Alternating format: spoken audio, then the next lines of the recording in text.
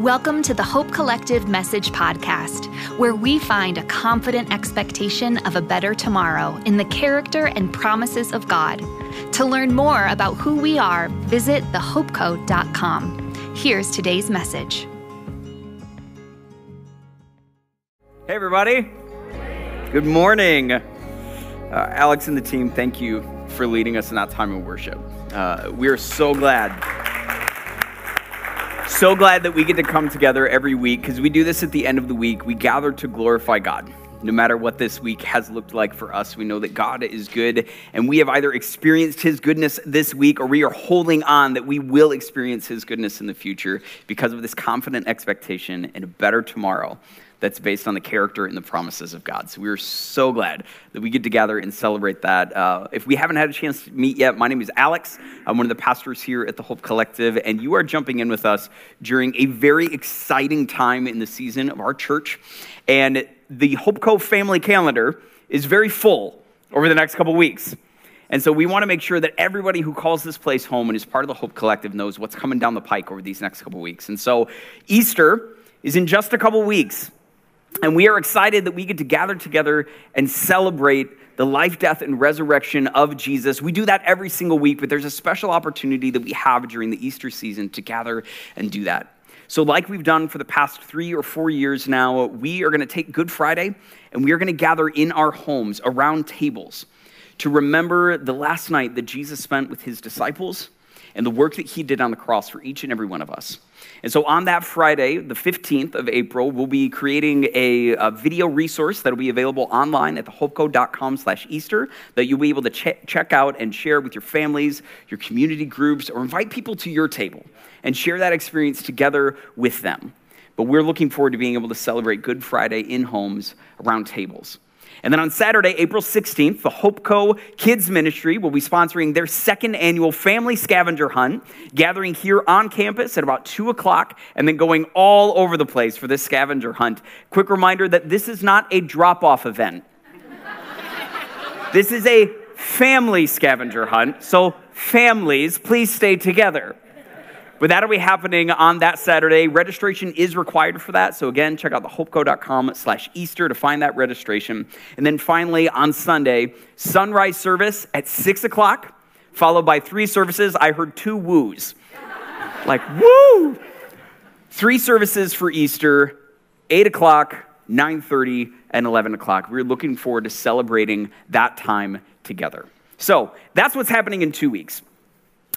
There's another event happening next Sunday that we've been talking about for a while and that we're excited to be a part of and has something to do with this table. I know some of you came in here and saw this table. You're like, why is this here? Because Dave's speaking table is tall for me. And this is the only thing I could find that's a perfect size. No. So a few weeks ago, at our advanced commitment night, we had a group of people gathered in this space on a Friday night, after hearing this Give Hope vision that we've been talking about for several weeks. And they came forward with these cards and filled out that yellow box with what they believed God was asking them to be a part of for the next 2 years and contribute to this Give Hope vision. And on that night, this small group of people came forward with those cards to say, we want to be a part of what's going on. And they took time to sign their names on this table. We've been using this idea of the table as a metaphor for this series about what does it look like for us as a church to build bigger tables. The Hope Collective, formerly called Alpine Chapel, was started 40 years ago around couples gathered around a table asking the question, how can we be part of a church that's making a difference in its community? They gathered around this table and made a bigger table so that people could come and experience a relationship with God and with one another. And we find ourselves in a season of our church where we have the opportunity to build bigger tables as well. And that's what this Give Hope vision is about. It's about what God wants to do in us so that He can do something through us and giving us the opportunity to build a bigger table. And so next Sunday, April 10th, is Commitment Sunday, where we're asking everybody who's part of a Hope Collective family, everybody who calls this place home, to come with their card, having prayed and had the conversations about, God, what do you want me to do as part of this Give Hope vision, to fill out that yellow box and bring it forward and sign their name on this table as we say we want to be part of building bigger tables so the community can experience the hope of Jesus. That's going to be next Sunday, April 10th, Commitment Sunday. Do not miss that opportunity. We are looking forward to sharing that time together. And here's what's awesome, is that as much as we are looking forward to April 10th and taking that opportunity, we're not the only ones that are making commitments to this Give Hope vision. Downstairs, right now, the Hope Co Kids Ministry is having their Commitment Sunday, right?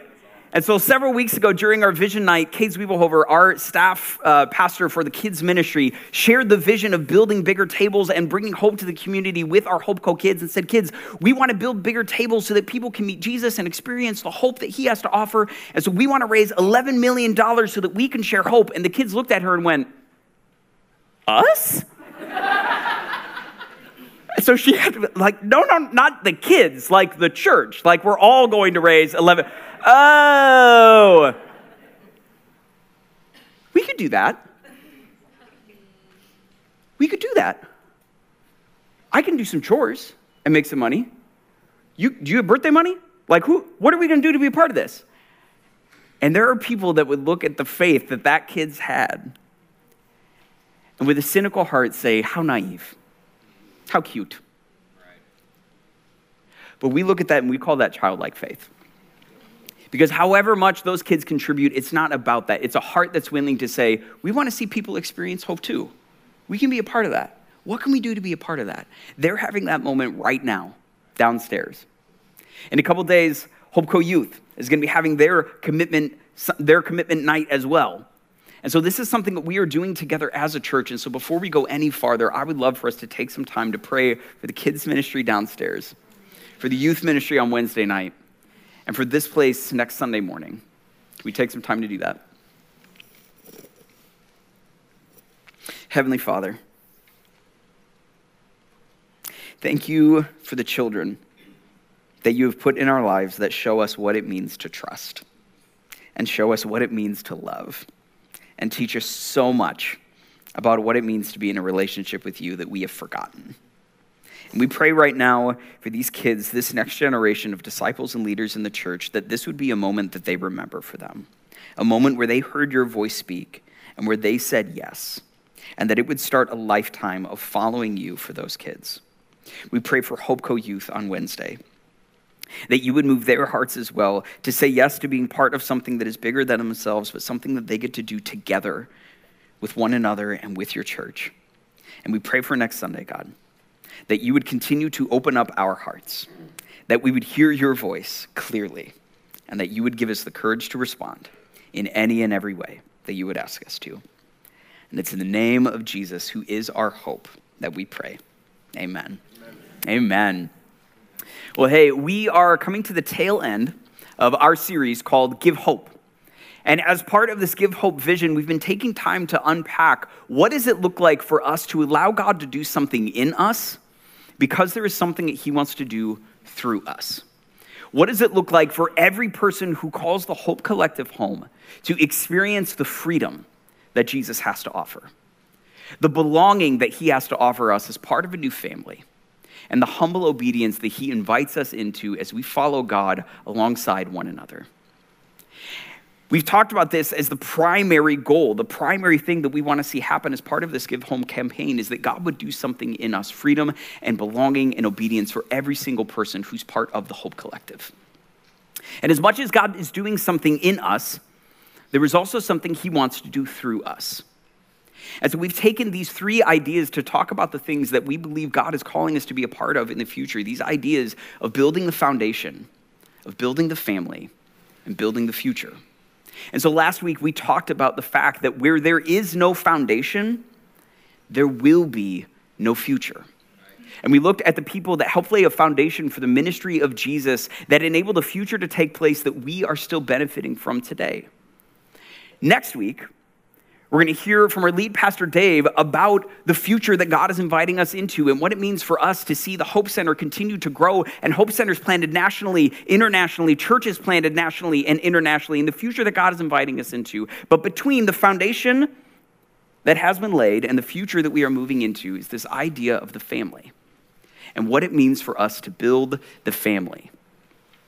And so if the foundation is about what God has done, and the future is about what God will do, then building the family is about what God is doing now and what it looks like for us to continue to live into the future that God has for that family. Because the kind of family that we are will determine the kind of future that we see. And so what does it look like for us to look at the life of Jesus and his thoughts about the family of God and what that means for how we engage with the future God has in store? And so I'd invite you, if you have your Bibles with you, go ahead and open them up to Mark chapter 3. If you don't have a Bible, you can grab one from the shelves in the back, but we are going to be in Mark chapter 3. And we are going to begin reading in verses 31 through 35. And here's what we're going to do, is that we are going to read this passage once, all together, and then we're going to actually double back to this and read it again after we have some time to put this verse into context. So I would invite you to stand with me as we read God's word together. And so again, we are in the book of Mark, chapter 3, verses 31 to 35. Then Jesus' mother and brothers came to see him. And they stood outside and sent word for him to come out and talk with them. And there was a crowd sitting around Jesus. And someone said, "Your mother and your brothers are outside asking for you." And Jesus replied, "Who is my mother? And who are my brothers?" And then he looked at those around him and he said, "Look, these are my mother and brothers. And anyone who does God's will is my brother and sister and mother." Heavenly Father, just as you spoke once to inspire these words, we pray that you would use them to speak again to our hearts today. Open up our ears and our minds to hear what you would have for us, and help us to think like you think, so that we can live like you live. In the name of Jesus, we pray. Amen. Amen. You guys can have a seat. So the kind of future that we are will determine the kind of future that we, or the type of family that we are will determine the kind of future that we see. So what does it look like for us to look to the life of Jesus and his thoughts about the family of God so that we can move into the future that God has in store for us? And so we read this passage in the book of Mark, Mark 3, verses 31 to 35, and a little bit of context for how Mark is sharing this part of Jesus' story. So Mark, up to this point in his gospel, Jesus comes onto the stage of Mark's story at the age of 30 and immediately begins this spectacular ministry. In chapter 1, Mark tells us that Jesus is baptized by his cousin John in the wilderness. And he goes out, he's tempted by Satan and overcomes this temptation after 40 days and then returns and starts to proclaim this message of repentance because the kingdom of God is at hand. And as he is preaching this message, he's going along and he's demonstrating the fact that God's kingdom has shown up with the power to heal, the power to free people from spiritual oppression. People start to come from all over to find out what Jesus is all about and what he's up to. He begins to call disciples to himself. There's a crowd that gathers. This is all in 3 chapters. Jesus' ministry is exploding. And there's a group of people that has something to lose if Jesus continues to go the way that he's going. Because with the things that Jesus is saying, the things that he's doing, the social status and status quo of his society is being turned upside down. And the people who have something to lose with what Jesus is saying are coming against him to stop him. Now, if we're familiar with the Gospels, we may be thinking about the group of people kind of known as the religious elite of Jesus' day. This is the scribes, the teachers of the law, the Pharisees. These are the people that are coming against Jesus to say, you can't say what you're saying. But there's another group of people that had something to lose with how Jesus was choosing to live out his calling. For the Jewish people, there was a special place given to the role of family in a person's life. Family was everything. It was the source of your identity. It told you who you were and why you mattered. You were connected to a lineage that went back thousands of generations that gave you a sense of the story that you were a part of. Your family was where you found your occupation. It defined your primary relationships. It gave you the inheritance that you could work with moving forward, and was actually your retirement plan with the kids that you had who you knew would take care of you. There was a cultural script for the Jewish people that said that family over everything was the way that you were supposed to live your life.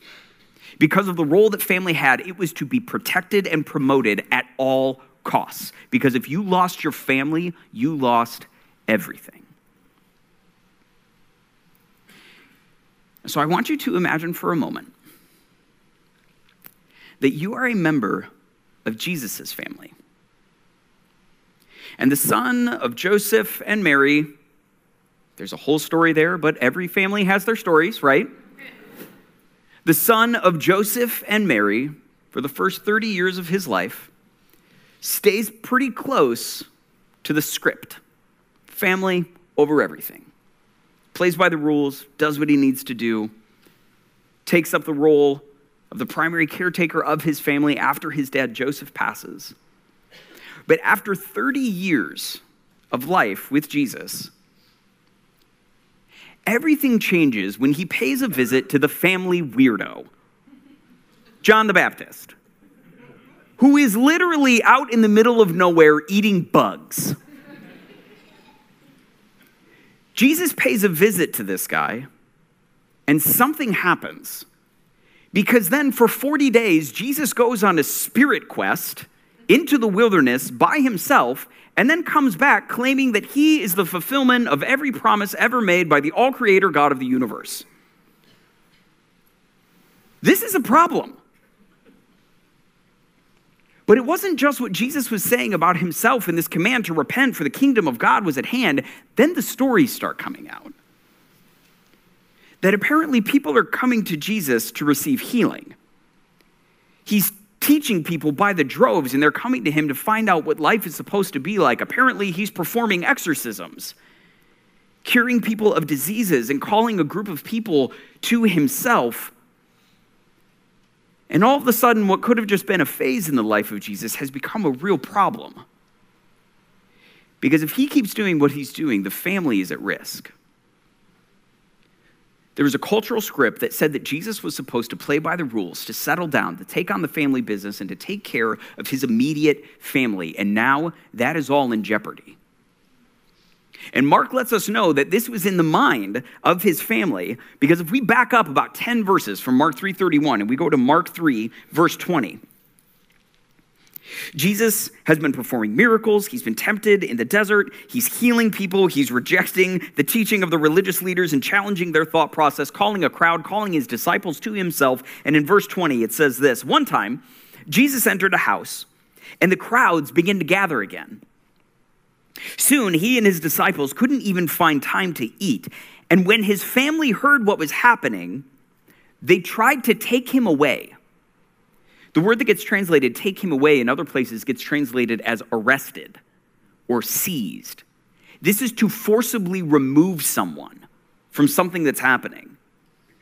His family heard what was happening, and they tried to take him away. He is out of his mind, they said. There was a group of people that had something to lose if Jesus continued doing what he was doing. And it wasn't the religious leaders. It wasn't the religious elite. It was the members of his own family. And so with this context in mind, we go to read Mark chapter 3, verses 31 to 35 again. Then Jesus' mother and brothers came to see him. They stood outside, and they sent word for him to come out and talk with them. There was a crowd sitting around Jesus, and someone said, "Your mother and brothers are outside, and they're asking for you." These two verses are not a friendly visit from Jesus' family. It's not like Mary sat with his brothers and said, "We should go see Jesus at work. He's been so busy, we should just go surprise him." This isn't a friendly visit. This is the start of an episode of intervention. They think Jesus is out of his mind because he has rejected this cultural script that's supposed to tell him what he is supposed to do in prioritizing family over everything, to protect and promote the interests of the family at all costs. And he's not playing by the rules anymore. And so they go to Jesus and they stand outside, demanding that he comes out to them and puts an end to all of this, and presents him with an ultimatum. Jesus, what you're doing is hurting the family, and we're at risk, and we don't want to lose you, and we want to call you back to what you know is supposed to be right. And so you have a choice to make. You can either stay in there with them, or you can come home with us, and you can put a stop to all this.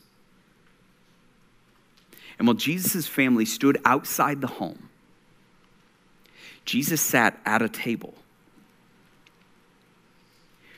with the most disreputable people in town. This group of 12 no-name ragtag disciples who came from every walk of life and had nothing to offer to Jesus or to the family.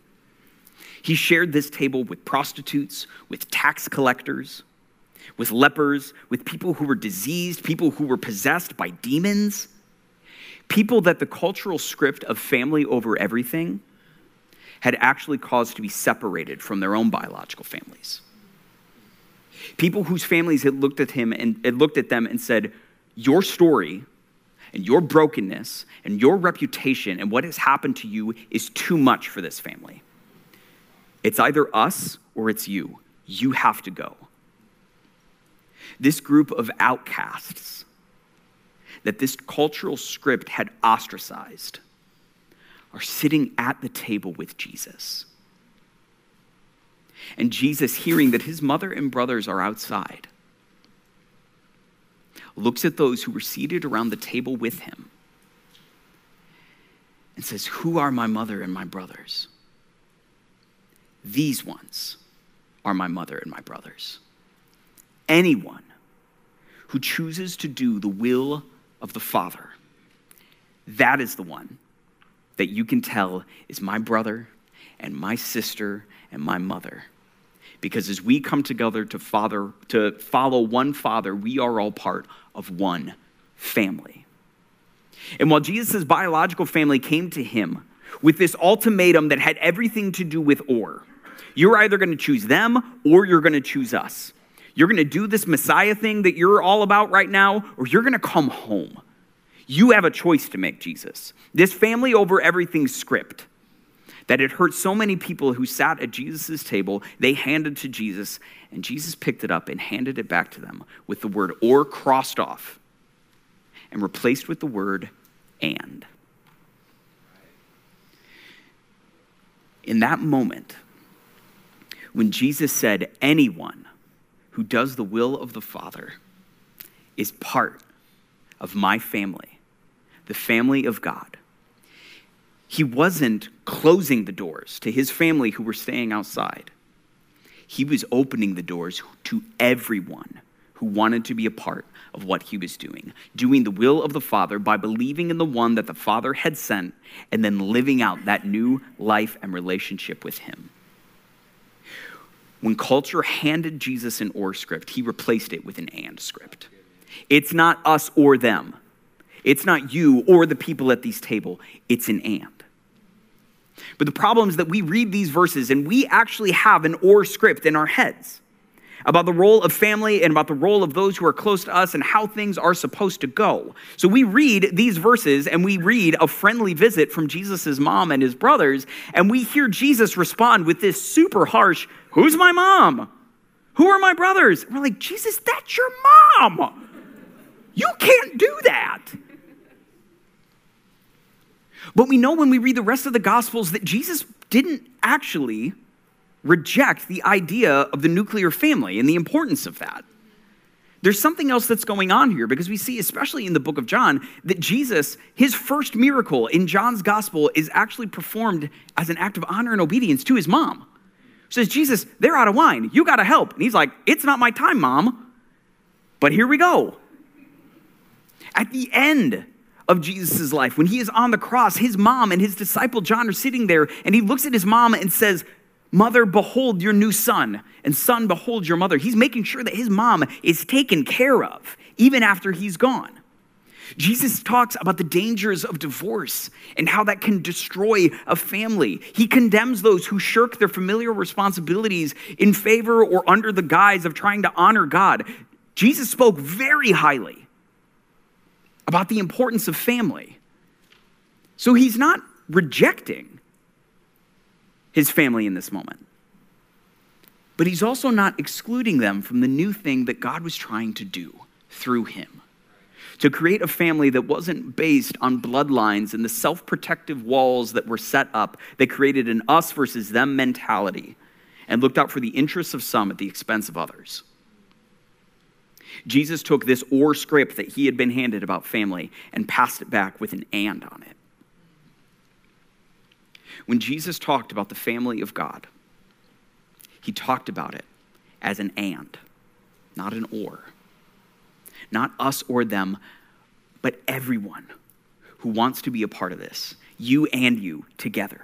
Us and them together. Anyone who chooses to follow me can be part of this new family that God is creating and this new future that's possible because we're together. So what are Jesus' thoughts on the importance of family and how God thought about his family?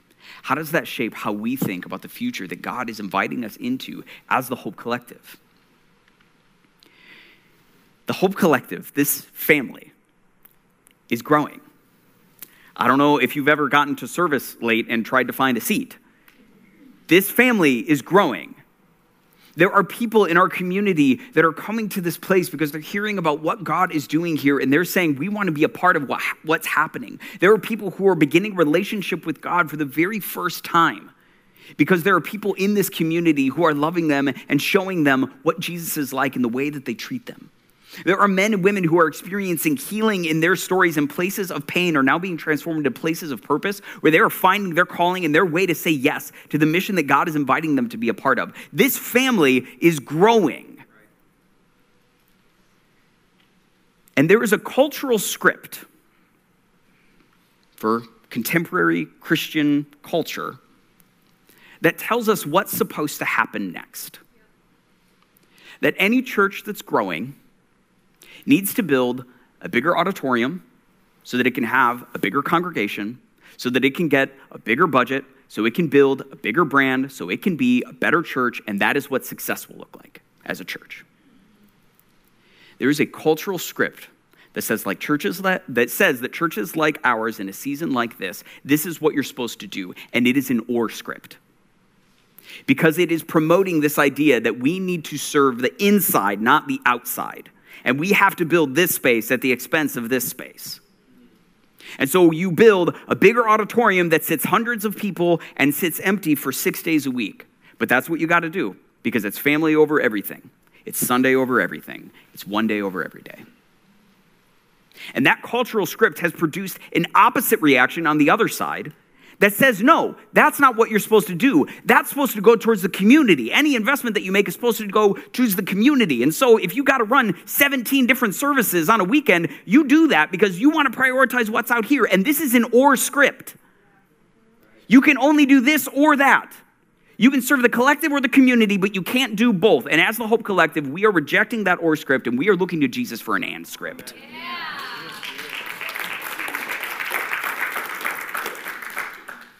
What does it look like for our perspective on God's family to be an and so that we can experience the future that God is inviting us to be a part of? We want to take this perspective that Jesus took seriously and not make these self-protective dichotomies that would create an us and a them, the inside and the outside, and do things that are in the interests of one and not in the interests of the other. And so we are going to Jesus, and we have in prayer and in conversation to say, okay, God, what does it look like for our next steps to be and steps? How do we care for the people who are already part of the Hope Collective family? And how do we care well for the community out there that has members of our family that are just longing to come home? And all they need is an invitation and a place at the table. Because here's the thing, just like Jesus didn't reject the importance of the family that he had been given, we're not rejecting the importance of the family that we've been given. And so when we talk about this idea of building the family, if you've been following along in your book, or you were part of the Advanced Commitment Night or Vision Night, you know that when we talk about this part of the vision, it does involve an expansion of our facility. It involves a space where the entire Hope Collective can meet on one gathering on a Sunday, and a kids space where all those kids can be together, because we believe the family is important. And we know that there's tension for some people in that idea of building a bigger space. But can I tell you what has just been messing with me this week as I've been preparing for this message? This summer, it will be 13 years of marriage for my wife and I. And thank you. 13 years of marriage. And I remember in that first year of marriage that we made a commitment to say it is going to be important for us to share these family meals and these family moments together. So we made all of the efforts that we could to do dinner together every single night.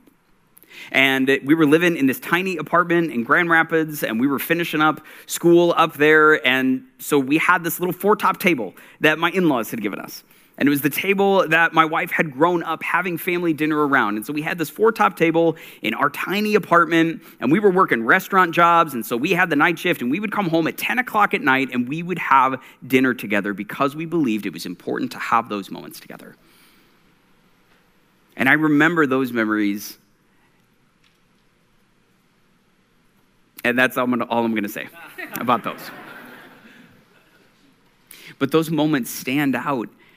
And that little 4-top table followed us to our next tiny living space and our next tiny living space. And it was a few years after that we got married that we celebrated the birth of our first child. And so we brought a high chair up to that 4-top table. And we made it a point to have those dinners together because it was important for the family to be together. And then 2 years later, we welcomed the birth of our second child. And so we brought another high chair up to that 4-top table, and we celebrated the fact that we were able to be together because it was important for us to share those moments together. And then a few years after that, we celebrated the arrival of our third child. And all of a sudden, we are a family of 5 with a table for 4. And can I tell you what thought never crossed our minds? At no point after the birth of our third child did Renee and I look at each other and say, you know what we should do? We should start a 5 o'clock dinner and a 6 o'clock dinner and a 7 o'clock dinner.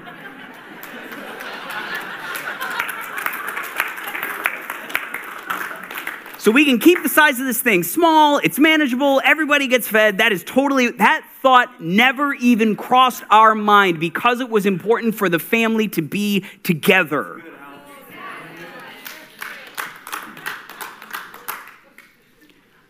We love the fact that we have a space that we can offer for 2 services every Sunday. It's also a space that comes with some tension.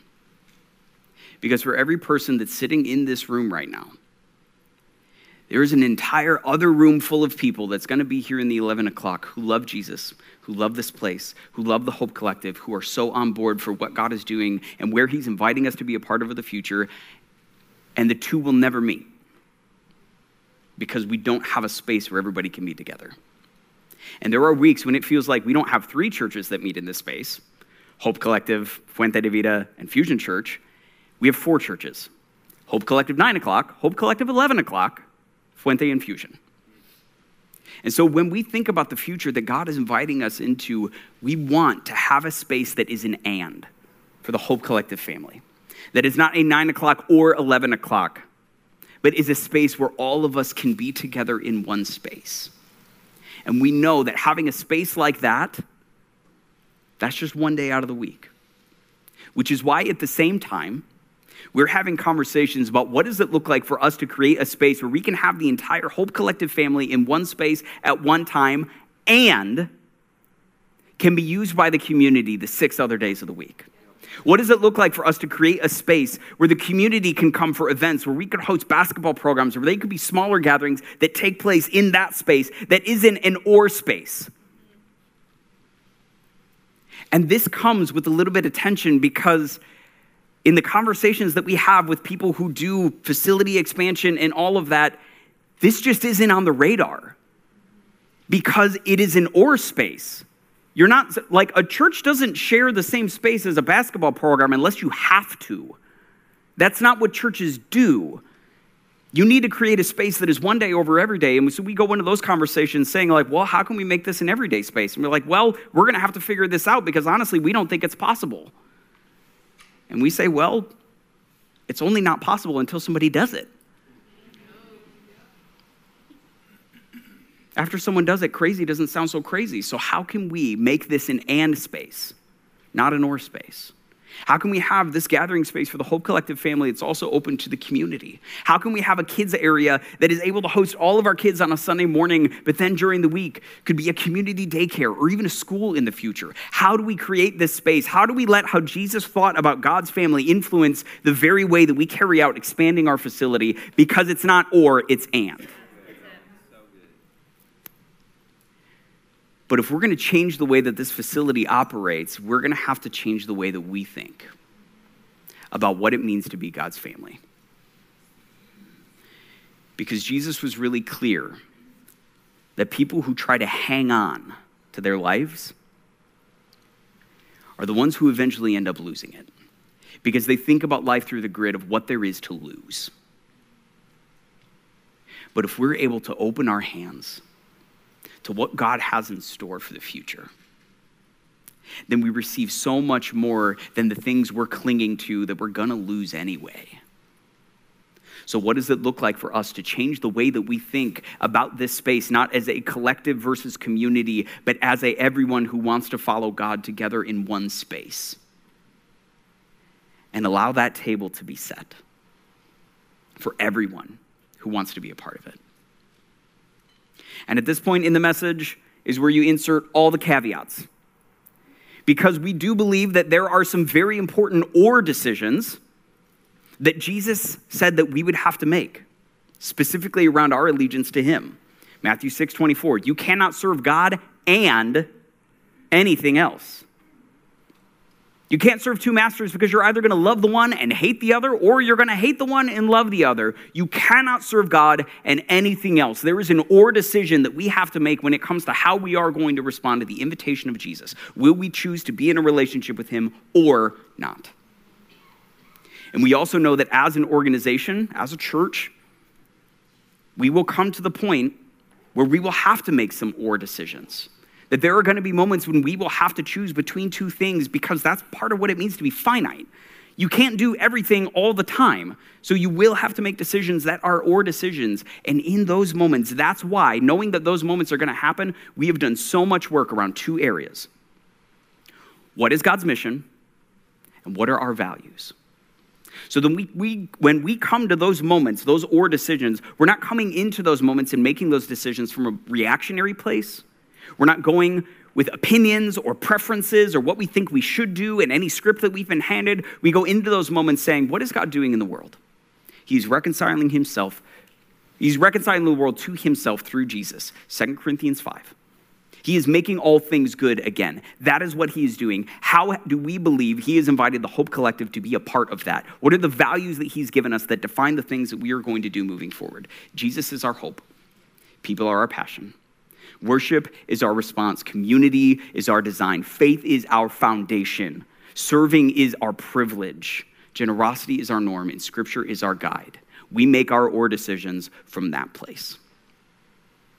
And so we know that Jesus said that there are or decisions that we're going to have to make. We know that as an organization, we will have to make those or decisions, but we want to make those based on our mission, the mission of God that we're on, and our values, and no other place. And we also know that and is a lot more difficult than or. Because the only thing you need to do with an or is build your walls a little higher and protect yourself from those that you think would take from you. And try to hold on so tightly to what you have at the risk of not having open hands to receive what God has for you. And is hard. And requires creativity and grace and patience and innovation, but and is possible. Can I share something with you? Mark gives us this story from the life of Jesus and leaves us in this moment where Jesus' family is standing on the outside of this house demanding that he come out and make this or decision, while Jesus sits around the table with the most disreputable folks in towns trying to invite them inside. And so we're left in Mark 3 with this standoff between these two groups of people. And Mark never closes the loop here, never lets us know how this resolves. But in Acts chapter 1, after Jesus has died and resurrected and ascended into heaven and said, go to Jerusalem and wait because the Holy Spirit is coming. And I'm about to do a new thing. But if you want this new thing, you got to be willing to think differently. That's why he talked previously about new wine in new wineskins. You can't take the new thing Jesus wants to do and fit it into your old way of thinking. You need a new way of thinking to receive the new thing that Jesus is doing. I'm going to do a new thing, so go to Jerusalem and wait. And in Acts chapter 1, verse 12 to 14, it says that then the apostles returned to Jerusalem after Jesus has ascended.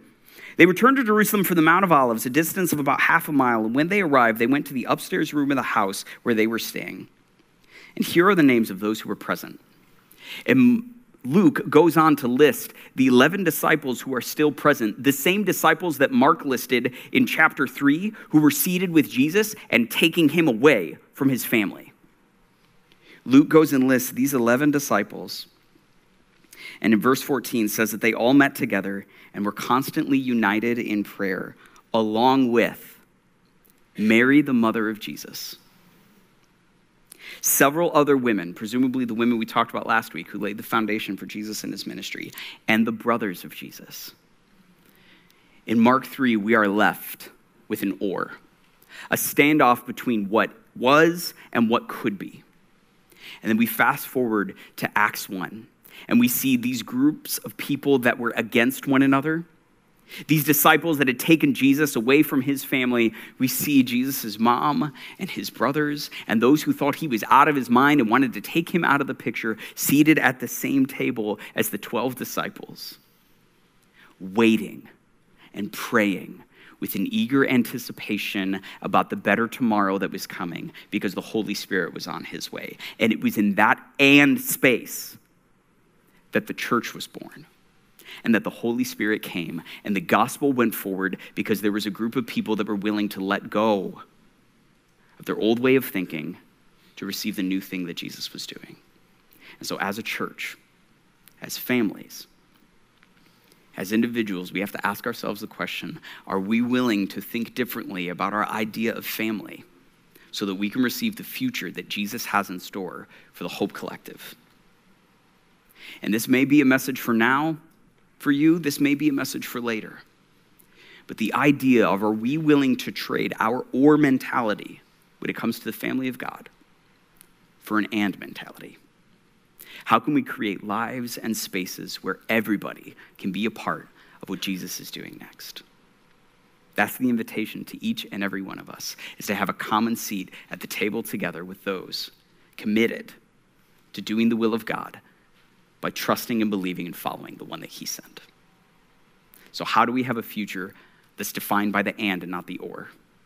Well, it starts with how we think about the family of God today. I want to invite you guys to check out this testimony from Caleb and Reagan and hear more a little bit about what God is doing in their hearts and inviting them to be a part of for the future.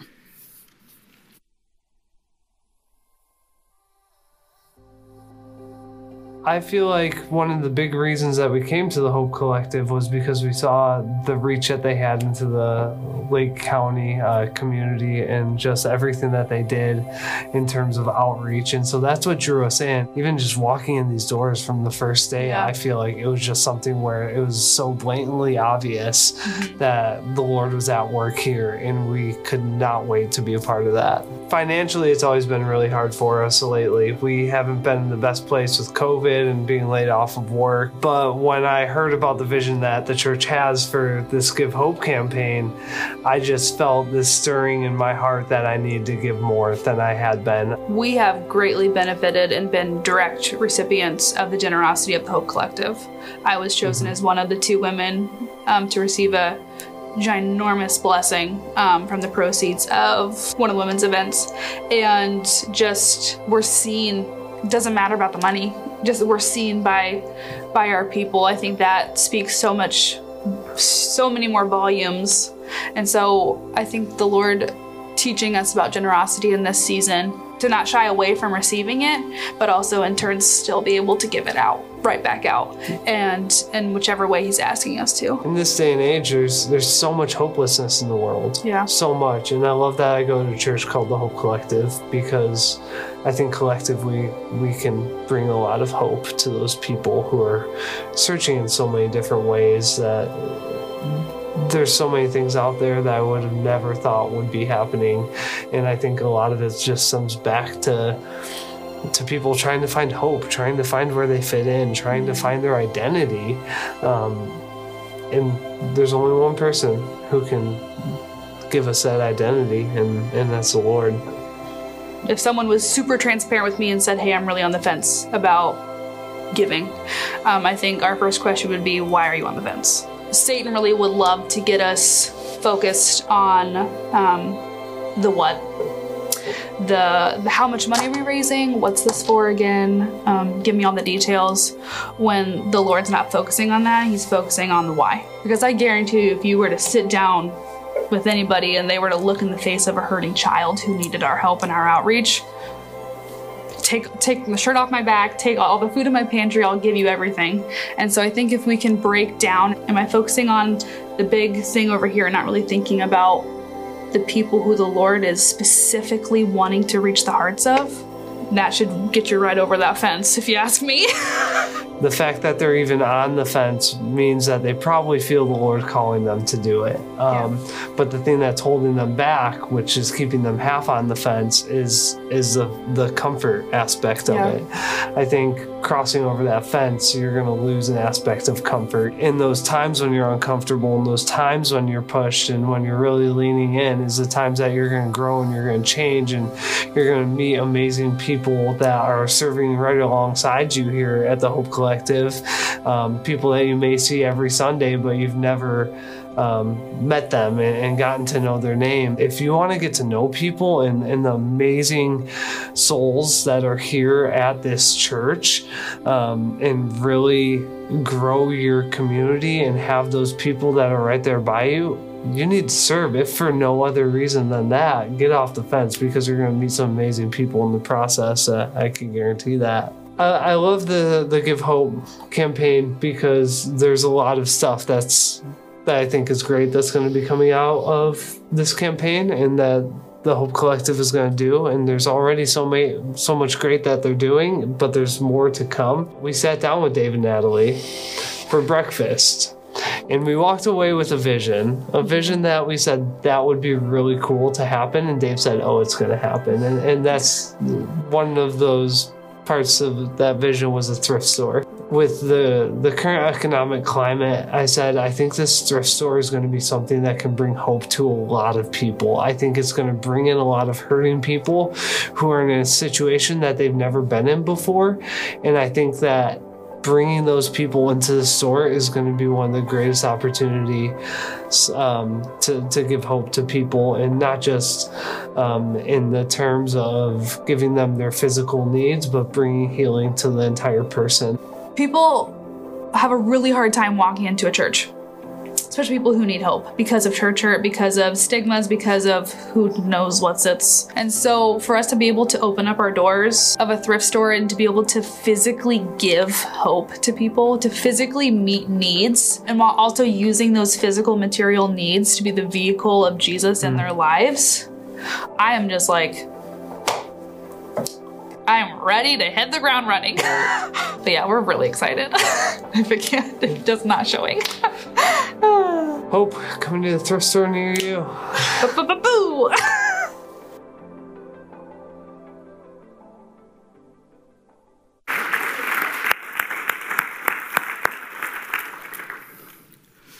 Did you hear the "and" language in Caleb and Reagan's story? We experienced hope here, and we want to share it with the community. We want to help people find new relationships and purpose because that's what we've found. We want to help meet material needs and spiritual needs. The future that God has in store for us is that kind of future. So are we going to be that kind of family moving forward? That's the challenge to each and every one of us. So this coming week, as we get ready for Commitment Sunday on April 10th, these cards, take the time that you need to pray about it, to have the conversations. And on April 10th, we'll be inviting you to fill out that yellow box with what you believe God is asking you to contribute as part of this Give Hope campaign. And there'll be a moment where you get to bring that forward and sign this table to say, we want to be part of building bigger tables in our community so that everybody can have an invitation to the family. I invite you guys to stand, and I'm going to pray for you before we dismiss.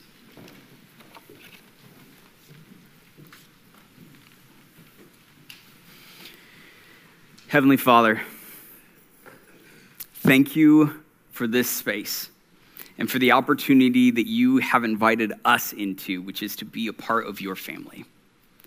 And that is not an invitation that we want to keep to ourselves, but that is an invitation that we want to share with the world around us, because that is your heart for your kids who are just needing an invitation to come back to the Father. And so we ask that as we go out into this week, you would keep our eyes and our hearts and our minds open so that we can see the and opportunities that you have for us, where we will be able to open up the things that we have carried and clutched to for so long and open our hands so we can receive the new thing that you're doing and invite people into a relationship with you in the way that we love them. And as we get ready for next Sunday, God, we pray that you would allow us to hear your voice clearly and that you would give us the courage to say yes to what you invite us to. We love you. And it is in the name of Jesus, our hope, that we pray. Amen. Amen, Amen, everybody. Have a great week, and we will see you next Sunday.